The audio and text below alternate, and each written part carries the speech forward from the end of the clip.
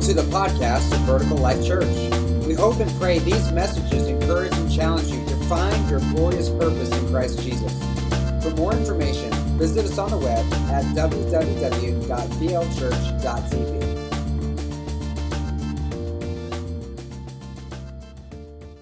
Jesus is amazing. He's the coolest dude you'll ever get to know. And if you're not excited about Jesus, just wait. You haven't seen nothing yet. And so I'm excited. This has been a long time coming. Many have already said, but we've been talking about this, that we had 2 weeks off, and it's felt like an eternity. And so you know something's pretty important when you've not been away long, but you miss it that badly. So we love you all. We're excited to be back with you. And we're starting something new today as we are entering the new year. But before we get into today, and I think we're going to end with something really special, I just want to kind of recap what God has been doing over the last few years with our church. It was just a few years ago that I heard on this radio broadcast about setting New Year's resolutions, and it really has stuck with me, and I've tried to implement it in my life and really in our ministry, is that rather than just accumulating several New Year's resolutions, things that you want to do differently in the new year, because we all know it's like this well-known thing that when you set New Year's resolutions, you only got about 2 weeks before you ruin them all. Right? We set them, we're like, it's going to be different this time. I'm going to lose all the weight this time. I'm going to get active. I'm going to do this. I'm going to get more organized. I'm going to be better at this, but not very much time goes by, and it's just back to the way it was. We get in that rut, right? And so the wisdom was, rather than choosing New Year's resolutions, pray and ask God for a word. One word to be your theme through the year. Something that God is speaking over your life, something that can help guide maybe your decisions, your thought processes, things that God wants to do in you throughout the year. And that really meant a lot to me in that season. And so in 2019, the word that I felt like God was speaking over our church was the word grow. And in that season, that year, was probably one of the most difficult years we had. Because we were on the cusp of really kind of a downward turn. We didn't have as many, look around the auditorium. I mean, this is awesome. You see it? This is amazing. So thankful for each and every one of you. Just being here, you're an encouragement. I just want you to know that. You don't have to do anything. Just show up. Just show up, and you encourage other people. But in 2019, we had less than half of this crowd. And we were losing money every week on our bills and our finances. And we were in desperate times. We didn't know what we were going to do. And the word for 2019 was grow. And so we're at the end of 2019, and we're like, a lot of growth happened here, God. We're like going in the exact opposite direction. But what I come away with is knowing that God wasn't wanting us to grow numerically, even though I think that's in His plan. God was interested in spiritual growth as we learn to know Him and know Him more deeply, become more desperate for His presence, to walk in greater faith, begin to exercise our spiritual gifts, and advance the kingdom of God without having all of the expectations that really our flesh puts on us. That when it comes down to it, just having us and Jesus had to be enough. And so that was growing spiritually in 2019. And then in 2020, God began to do some remarkable things. The word for 2020 was fanatic, because we're going to get crazy about Jesus. And as we were diving into the word fanatic, and I was pressing in and praying, I had just a couple of goals in mind for the year. I thought, okay, 2019 was a rough one. 2020, we're going to pray for 20 new families to come in 2020. And so we started our prayer night. We started praying, and we're like, God, we're just believing you for 20 new families in 2020. And then the awesomest thing happened in March. COVID-19 shut everything down. How do you build a church when you can't even meet together? Right? It's like this astronomical thing. It's like, okay, we're crazy, we're fanatical, but it's for a whole different reason. Right? But in that, God just gave me a word. He said that He was leading us into a season of rest. This was at the beginning. This was January. That, we're getting fanatical, but we're entering into a season of rest. And man, we rested a lot. Anybody who's sick knows that you did nothing but rest during COVID-19. It was kind of funny. We were at a leadership conference, and my wife and I were there with our team, and the session we were in was all about the prophetic word, and the main speaker talked about the gift of prophecy, and other pastors joined him at the end of the time, and they were speaking words over the congregation, much like we do the last Sunday of the month here with our prophetic team. And you know when you have that feeling like at school where the teacher is calling on people to give an answer, you know you're going to get called on. You just know. Well, I knew that. I was like, okay, somebody's going to pick us out. But things kept going on and on and on, and we're getting to the end, and we hadn't been called out yet. And I was doing everything. I was doing the slouch down, head down, my eyes down. I was like, please don't call on us, type of a thing. And the last person gets spoken over was the pastor pulled Tony and I up out of our seats, and he began to tell us that we were working, we're like racing, and God's going to slow us down. He's going to teach us how to rest, to slow us down, because there's work that he has for us to do, but we need to not be overrun all the time. And 2 days later, we get hit with the sickness, and we get flattened out for 2 weeks. It was insane, the things that were going on. But during the COVID-19, man, we got to do church in our living room. We did it online. And there's some precious moments as our kids were our camera crew and our setup and teardown team. And we were doing live worship and communion together as a family. It was really, really a beautiful thing. And I look back on it now and think, you know what, that wasn't so hard. It was precious. In 2020, after we came out of all that, we began to grow. And we had 20 new families join us in 2020, and our finances tripled, and we had more money than what we could spend, and we were able to fully fund an emergency budget and begin a building program of saving towards our own house one day. And then 2021, the word God shared with us was the word build. And the prophetic word that he was speaking over us was kind of expounding on 2019, recovering from 2019, recovering from 2021, that we were going to continue to grow and continue to move forward. And that's when we were able to purchase our property. And praise God for what he was doing as he was building upon the things that he had already spoken in our ministry. And then last year, I think Scott caught this bug more than anything, because he uses this word in just about every morning announcement and in prayer time. The word was move. So we were believing that God was going to move in us and move through us. And we recognized we couldn't stay the same as we were. We had to keep moving forward. Like, how many know if you're not moving, you're dead? If you're not moving, you ain't going nowhere. You're dead. And so we didn't want to stay the same. We didn't want to get stagnant. We didn't want to just grow old as a church. We wanted to be a part of a move of God. And so we began praying that God would move, began seeking move. We started the year with a time of fasting and prayer, 22 days of fasting and prayer together. And God began to move in our hearts. And lo, did we know that at the end of the year, we would literally move, as God led us to pick up this office space, this small group space, that we could do ministry now Monday through Sunday, and not just on Sunday mornings. It's going to be an exciting time. And so I'm really encouraged about what God's been doing, and I can see his hand on our ministries. He's been guiding us through the ups and downs, the struggles and the triumphs, and I'm so thankful that you all have been part of that journey. But today, we enter a new year and a new season. And in 2023, the word that the Lord laid on my heart towards the end of last year was the word focus. To focus. And I'm reminded of our sermon series we just ended the year with last year was about finishing well, and how Jesus has given the church many encouragements in the Scripture. I'm reminded of when he told the disciples that anyone who puts his hand to the plow but then looks back is unfit to be my disciple. In other words, Jesus doesn't want people who start and quit. He wants people who start and keep going. I'm also reminded that what Peter says in 1 Peter 1:7, he says that testing and trials produce greater faith, and our faith is like precious gold to God. So trials produce treasure.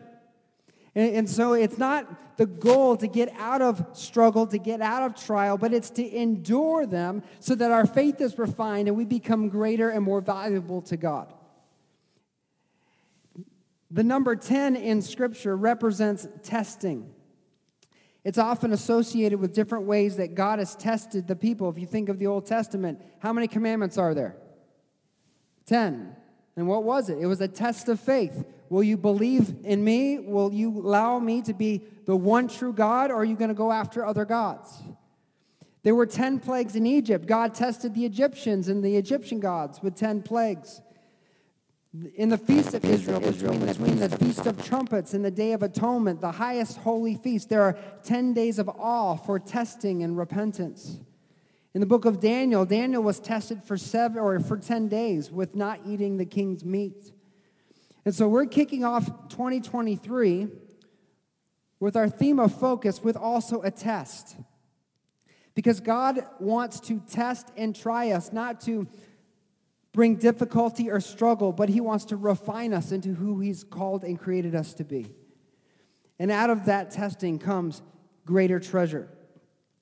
And so as we did last year, seeking God together in fasting and prayer, my challenge for us this year is also to enter this year with a time of fasting and prayer. And so we have developed a 10-day devotional for us to go through beginning tomorrow. And so you can pick this up at the Connection Center on your way out. But the idea is this, that for 10 days, we're going to go through a time of testing as we fast and pray, asking God to help us focus this year on His vision that He has, not just for us personally, but also as a church. How many of you know that a church is made up of people and not just one entity? And so if you're not following God, and I'm not following God, then guess what? The church isn't following God. It takes all of us together to be seeking God every day in our lives, to be walking out His will for our lives, for us as a body to fulfill what God has for us. And I believe God has great things in store for our church. I think God has great things in store for you. I think God has great things in store for me. But we are going to be tested. And what's interesting to me is this is the word for this year. How many of you know that this April will be our 9th anniversary? Which means this year we enter our 10th year of ministry. How many of you know that 10 is a number of testing? We're completing the first decade, the first test of our faith, of our endurance. And we've had to endure setting up and tearing down, coming early, staying late, the work, the effort, the invasion of homes with massive amounts of people in little spaces, the cleanup, the phone calls, all the things that we've done over 10 years. And these past 9 years has been incredible. It's a testimony of God's goodness. And I'm excited to see what's going to come after we pass this test. But a verse that keeps coming to my mind, and it's the one we all know. I mean, if you walk into Hobby Lobby, you're not going to be able to get through the store without seeing this verse somewhere. It's Jeremiah 29:11. If you know it, quote it with me. For I know the plans I have for you, says the Lord, plans for good and not disaster, to give you a future and a hope. How many of you know that verse, or have at least heard it once in your life? Yes. We quote that. It's one of the most comforting verses when you're going through a time of struggle. But how many of you know that Jeremiah prophesies, he speaks for God, he gives that verse just after he tells the people of Israel, but not for 70 years. Because of your rebellion and sin, you're going to have to be exiled to Babylon, and you're going to be there for 70 years. But I know the plans I have for you, says the Lord. Plans for good and not disaster, to give you a future and a hope. Put yourself in that position, right? Like, I'm 40 years old. If God were to give me a promise and say, I know these plans, they're for good, but you're not going to see them fulfilled for 70 years, I'm not going to be alive to see the fulfillment. Well, when we hear God give promises and we ask God for things, for blessing, for breakthrough, we want it immediately. And often God will speak. He'll give us a word. He'll give us a word about restoration, of healing, of breakthrough. But sometimes, even though we know God is faithful, He cannot lie. If He speaks it, it's true. It will come to pass. But sometimes it's a promise that is beyond our lifetime. It's a promise that will happen. Sometimes the promise is fulfilled in glory in heaven. Sometimes it's really not for us, but it's for future generations. But we have a pivotal role in seeing that come to fulfillment. Isaiah, in Isaiah chapter 54, he's writing about the same time. And just to camp on this for just a minute, Isaiah is telling the nation of Israel as they're getting ready to go into exile, he says, "Sing, O barren one who did not bear. Break forth into singing and cry aloud, you who have not been in labor. For the children of the desolate one will be more than the children of who is married, says the Lord. Enlarge the place of your tent, and let the curtains of your inhabitants be stretched out. Do not hold back. Lengthen your cords, strengthen your stakes, for you will spread abroad to the right and to the left, and your offspring will possess the nations and the people of desolate cities. Fear not, for you will not be ashamed. You will not be confounded, for you will not be disgraced. For you will forget the shame of your youth, and the reproach of your widowhood you will remember no more. For the Maker is your husband, the Lord of hosts is His name. The Holy One of Israel is your Redeemer, the God of the whole earth He is called. For the Lord has called you like a wife, deserted, grieved in spirit, like a wife of youth when she is cast off, says your God." Up until this point, it's like, oh man, that's great. All my struggle, all the barrenness, all the turmoil, God's going to turn it around. It's going to be this amazing thing. He's like, the blessing's coming. Your tent's going to be enlarged. But look what He says in verse 7. He says, "For a brief moment I deserted you, but with great compassion I will gather you again. In overflowing anger, for a moment, I hid my face from you, but with everlasting love, I will have compassion on you, says the Lord." How many of you know that before you can be gathered, you have to be deserted? Before you can be accepted, you have to first be rejected. You see, we miss this. We go through life thinking everything's supposed to be peachy keen, no problems, never any trouble or struggle because we know the Lord or we believe in Jesus Christ. But how many of you know that often before the breakthrough comes, you have to break?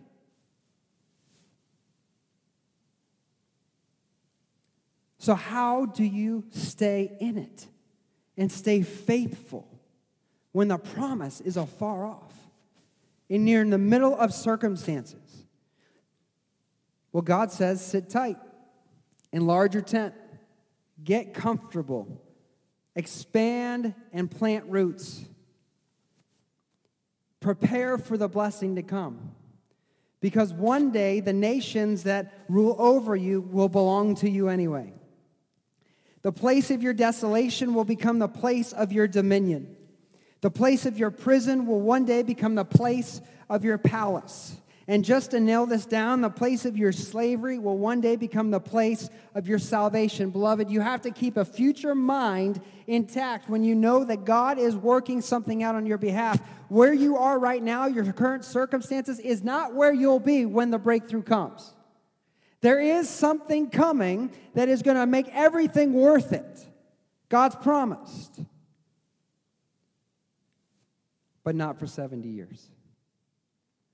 Not until the time is right. So how do we stay faithful? How do we hold on? Well, beloved, it takes focus. It takes focus. And I know some of you, you're in it right now. You're in a struggle.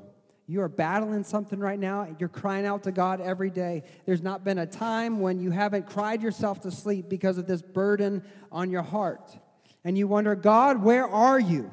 You've promised, I've read, I've believed, I just sang some awesome songs. If you missed the message of that second song, you need to go back and listen to it on YouTube and let the words hit your heart. God, you make a way when there is no way. That's who we serve. But when you're in it, how do you stay faithful? How do you stay focused?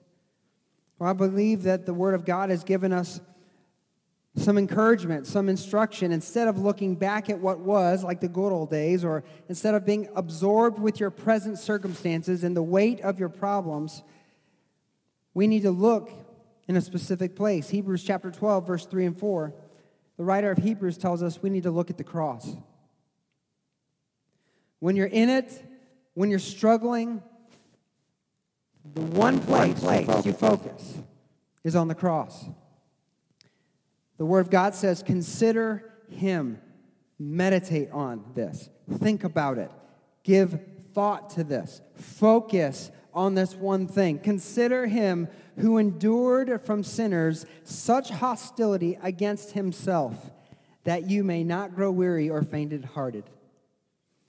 The Bible tells us when you're in it, when you're struggling, when you're suffering, when you're persecuted, when you feel like your life's falling apart, the one place you focus is on Jesus and His cross, on the Lord and His sacrifice. Meditate on what He went through, and then you won't give up.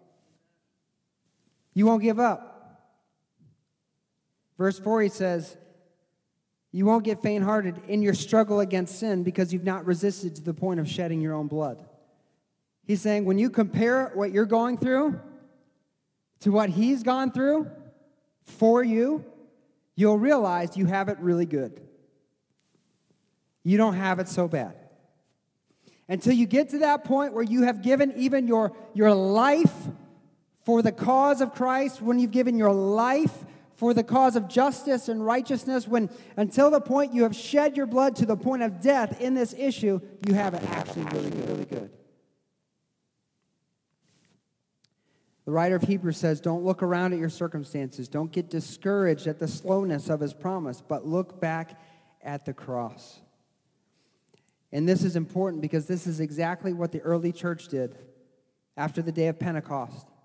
After Jesus ascended to heaven and they felt abandoned now. They're like, oh, He was here, now He's not here. Now we're just waiting around. They're waiting on the day that the promise of the Holy Spirit would come. Acts chapter 2 happens. The Spirit's poured out. What a glorious day. They're filled with the Spirit. They're anointed with power to change the world, to turn the world upside down.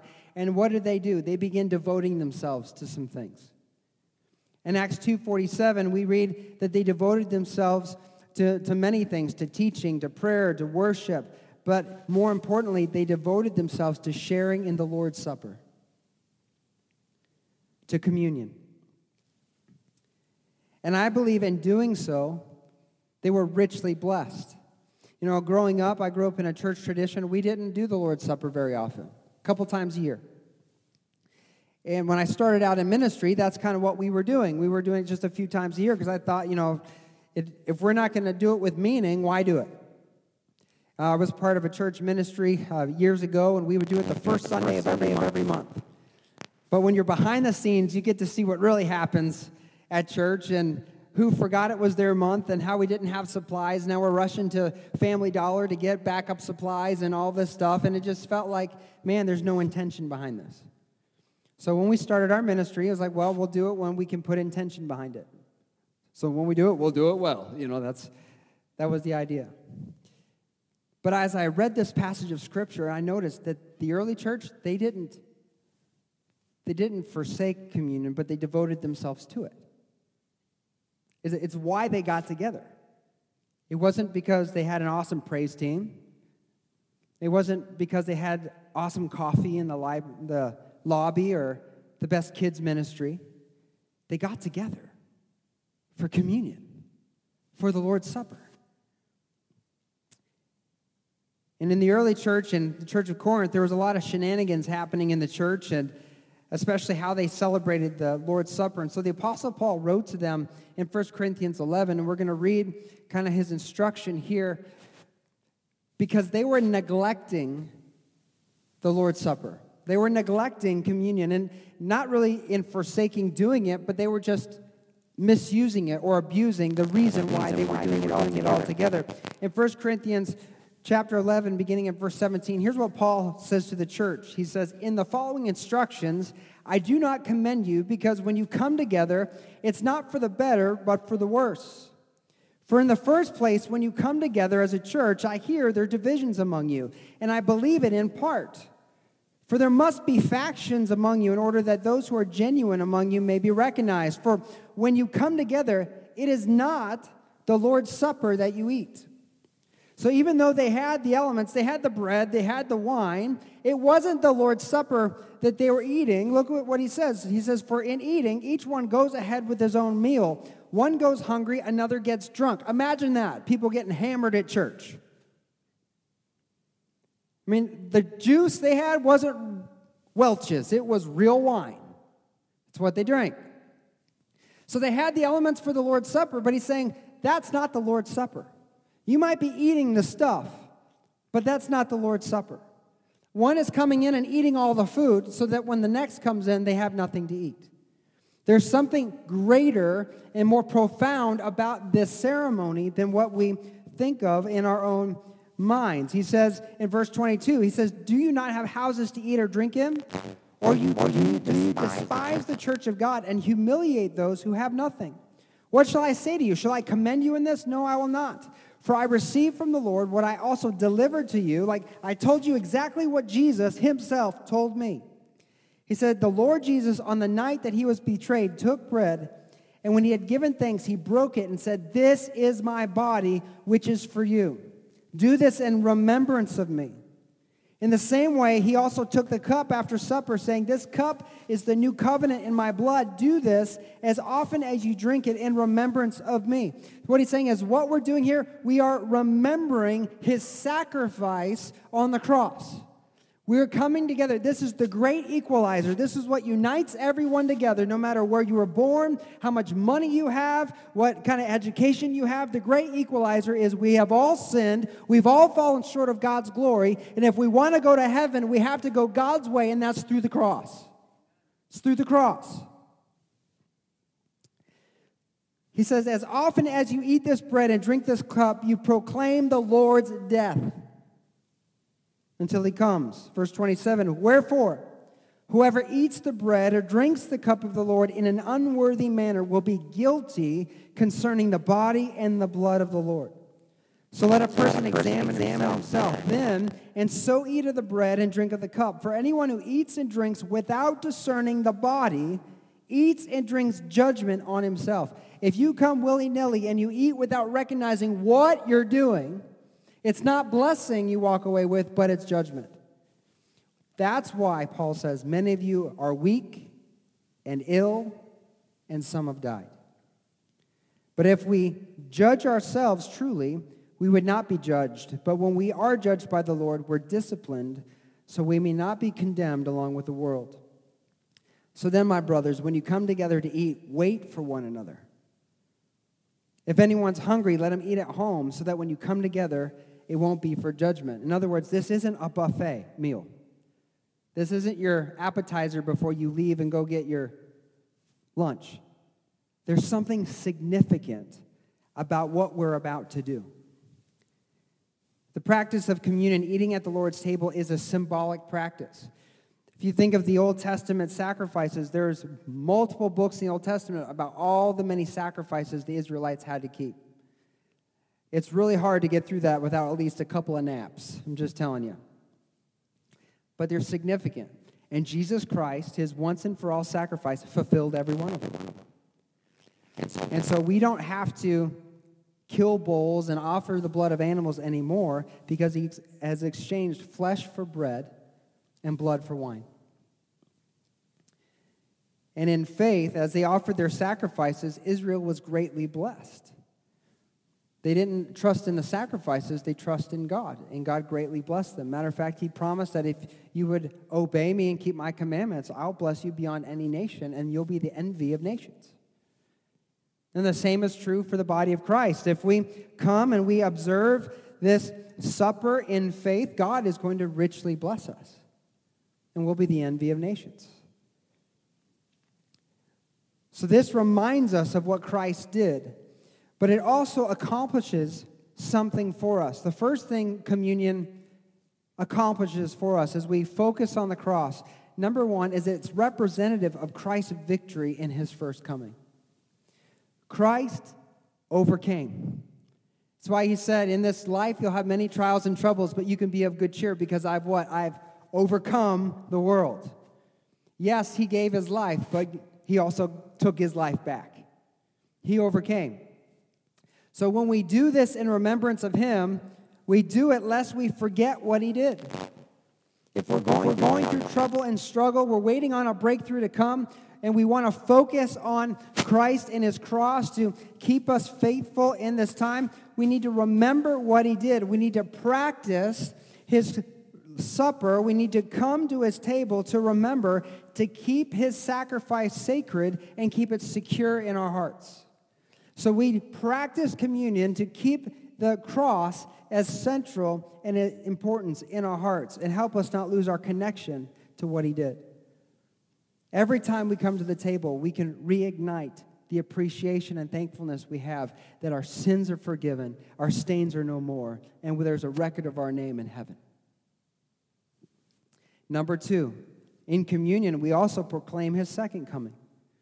Paul says you proclaim the Lord's death until he what? Until he comes.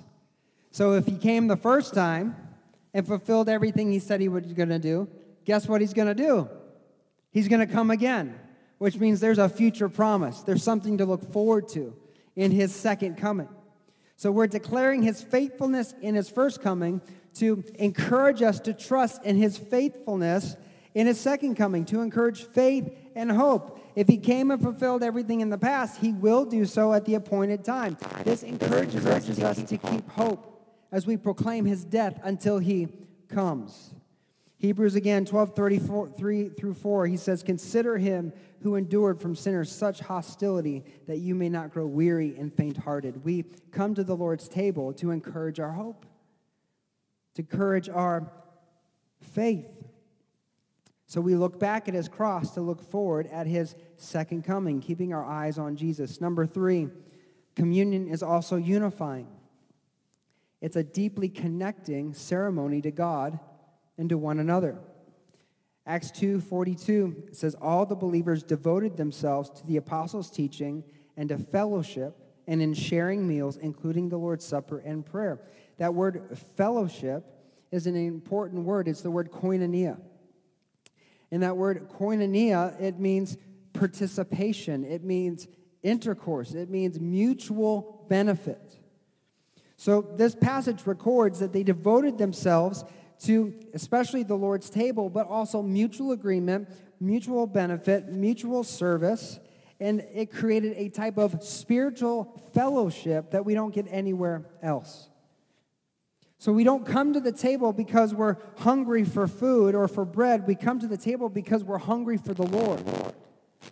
And as we come to the table, it unites us together as we're all mutually blessed and benefited, as we participate in his blessing and his presence, as we share in his body and his blood. 1 Corinthians 10:17 says, "We being many are one bread and one body, for we are all partakers of that one bread." So the symbolism is this: there's one piece of bread, and as it's broken, each of us eat.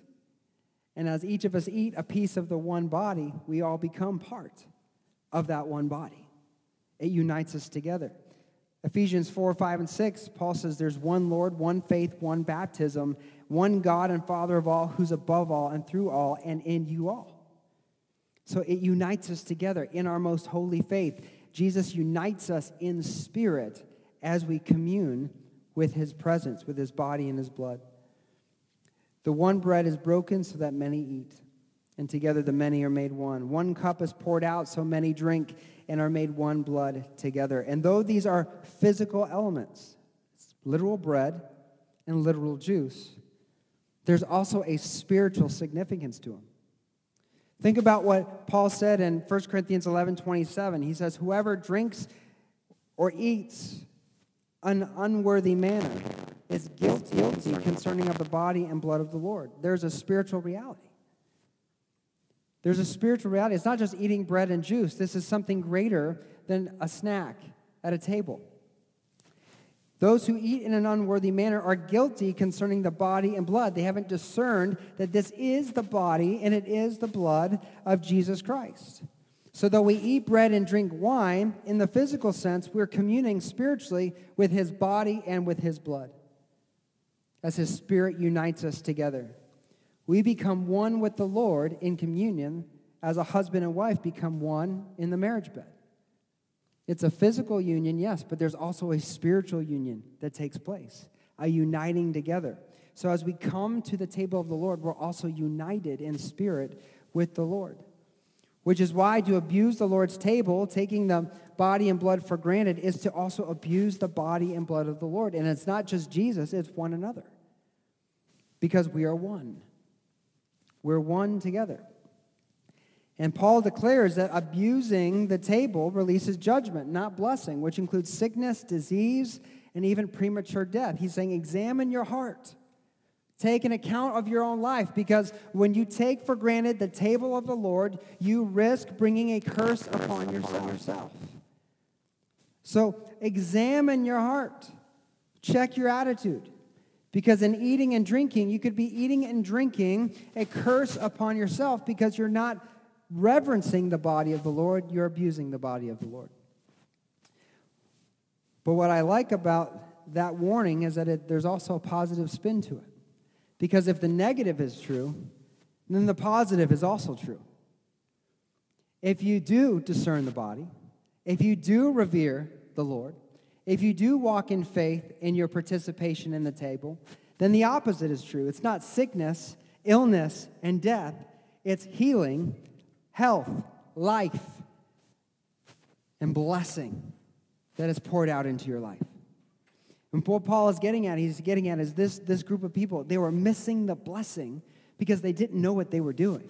They were taking it for granted.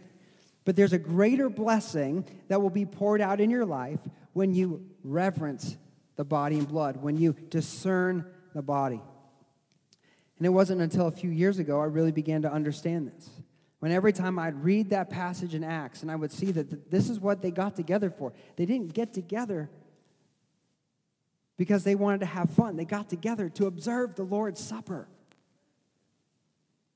And in that, there was teaching, there was singing, there was prayer, but they got together for this purpose, to remind themselves daily sometimes that what the Lord had done for them. And as I was moved in my heart, as I was convicted, I realized that we needed to do this more often. We needed to do it, and so we began to do it every week in our services, and that's why it's at the beginning, because we want to set the tone for every time we gather together, that it's not for any reason other than the cross of Christ and what Jesus has done for us as to why we're here. To give us opportunity to not only connect our hearts to Him, but unite our hearts together in spirit. To be filled with the joy of His presence and benefit one another with His life and sacrifice. So, beloved, just as friends need to hang out to grow in their relationship, and a married couple needs to connect intimately for the health of their marriage, so does the bride of Jesus need to connect with her groom. Intimacy keeps the passion burning. And we fellowship in intimacy together when we come to the Lord's table. The Lord's Supper is also called in Scripture the breaking of bread. It's also called the love feast. It's what the early church used to call it. It's the love feast. It's because when they come to the table, they get to experience the love of Almighty God. As His body was broken for them, and His blood was poured out on their behalf. And it has blessed me so that I don't feel confident many times to come up here and sing and to even preach until I've been at the Lord's table. And it was a few weeks ago, maybe a couple months ago, that we had finished praise band practice early as we do every Sunday morning, and I asked my wife to join me. It's like, well, let's take it now because we don't usually have time to do it when everyone does it together because we're busy doing other things. So I was like, let's stop and let's just eat together and let's worship the Lord together here before we have to get on with the service. And so we took the elements and we prayed, and I could just feel the presence of the Lord descend upon us. And I asked her, I was like, did you feel that?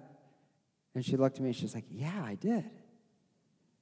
It's because there's something spiritual, there's something supernatural that takes place when you're doing it in faith.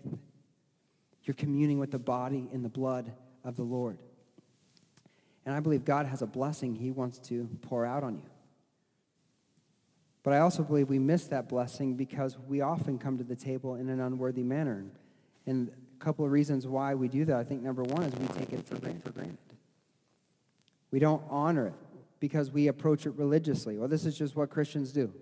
Oh, it's that time again. Let's just get in line. Let's walk down. Let's get my bread, get my juice. Okay, they said the prayer. Boom. All right. What else are we going to do? We don't discern the body. We take it for granted because we're taking it religiously. Number two, we don't take it. We don't see the need for it. Not today. I'm not in the mood. And so we skip it. Or number three, we haven't dealt with our hearts before coming, and there's things in our lives that make us feel guilty and ashamed and unworthy, and rather than accepting God's forgiveness by repenting of that and coming and being blessed by his presence, we just hold on to it and we abstain. But beloved, the amazing thing of the season we just came through, the Christmas season, my favorite season of the year, is there is one name for Jesus that the communion represents most beautifully, and that's the name Emmanuel. What does Emmanuel mean? God what? God with us. God with us. His body and his blood. There's stories over in Scripture of people who just wanted to touch Jesus so they could find healing. The body, and the blood. You want to touch him? Here he is. Here he is. He's here, and he's here, and he's here. He's with us. Where two or more gathered in his name. And I believe, beloved, to launch this year, to help us stay focused and not give up in our faithfulness in his calling, to continue to walk in blessing, we need to focus on his faithfulness, yes, but we need to focus on his cross so we won't get tired and grow weary and give up. And we need to approach his table anew with fresh faith and reverence so that every time we eat and drink, it not only reminds us of what he endured and how he overcame, but we too can overcome. We too can endure if we stay faithful and stay focused on his vision and his word for our lives. So again, I'm challenging us this week, beginning tomorrow, to start 10 days of prayer and fasting. You're like, well, what do I got to fast? Does that mean I don't need to eat all week long? No, you pray and ask the Lord what you should set aside. Usually, whatever you're the most dependent on is what you most need to give up. For some, that's video games. For some, that's your cell phone and time on social media. For some, that's energy drinks and caffeine. For some, that's food. Whatever God puts on your heart, whatever you've put in his place, whatever you make an excuse that you need to do before spending time with him every day, that's probably what you need to give up. And spend that time with the Lord, praying through, meditating on Scripture, and letting him lead you and speak to you and develop a vision and plan for your life. But before we start that tomorrow, we want to end well by coming to the Lord's table and receiving the blessing of his presence. So as the music begins to play, I want to invite you with these words. I forgot our computer's broken, isn't it? Just turn up the computer as loud as possible and unplug it so it can play. We'll just let the music play from the computer. Is it going? No? Okay, well, we'll just do without it. This would be more effective if I had the music behind it. Oh, there we go. You hear it? All right. Thank you, Lord. Oh, come to the table prepared for you. Come and dine on bread and wine. Come to the well and be filled with truth. Come and dine on bread and wine. Partake of the offering, his sacrifice. Come and dine on bread and wine. His body, his blood, his love divine. Come and dine on bread and wine. See, he was our divine substitution. Come and dine on bread and wine. His Spirit has come. He makes us one. Come and dine on bread and wine. We are sons and daughters in the Son. Come and dine on bread and wine. Bring your sick, your lame, your dead. Come and dine on bread and wine. Find true life in all he has said. Come and dine on bread and wine. Find true life. Come, you stranger, and find your place. Come and dine on bread and wine. Find forgiveness in holy space. Come and dine on bread and wine. Discover hope and the glory to come.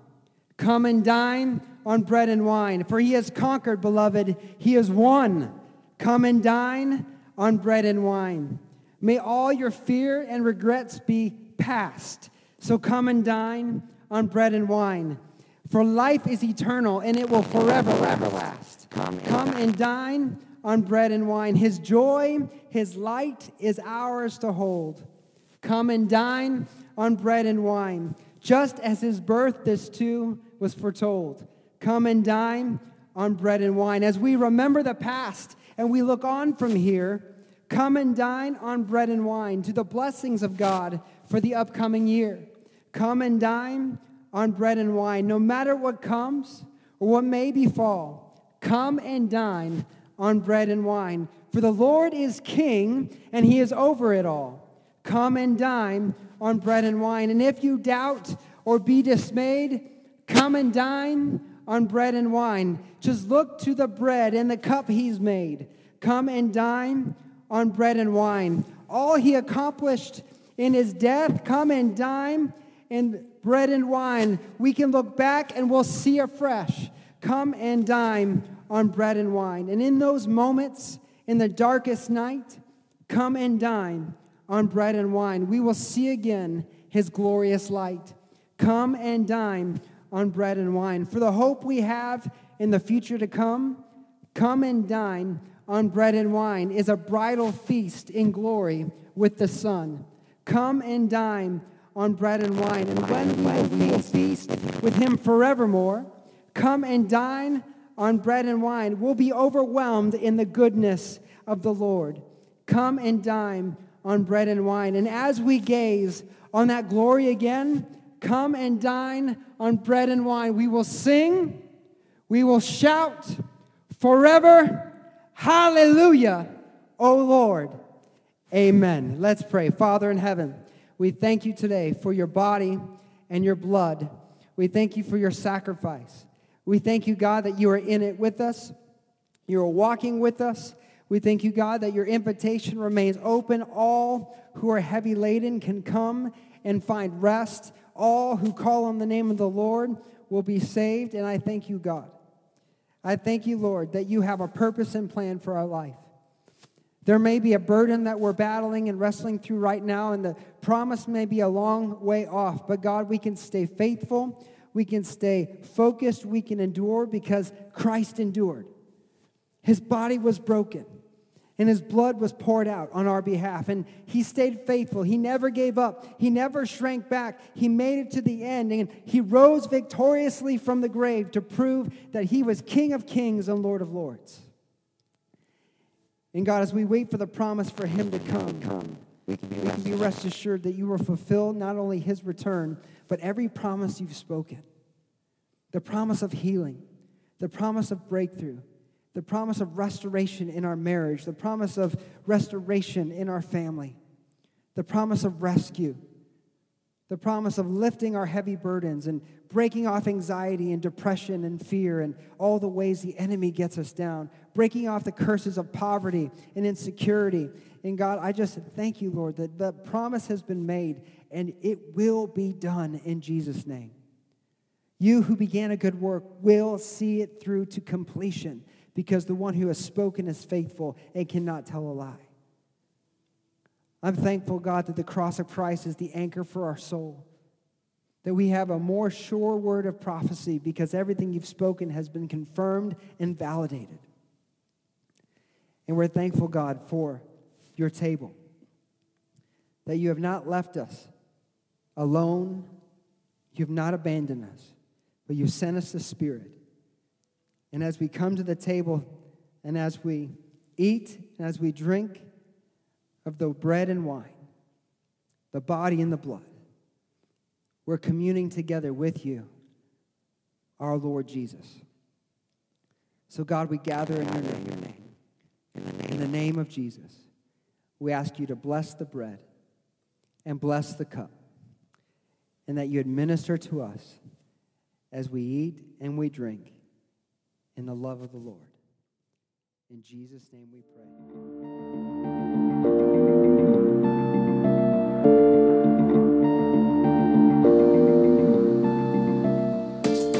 From all of us at Vertical Life Church, we want to say thank you for listening.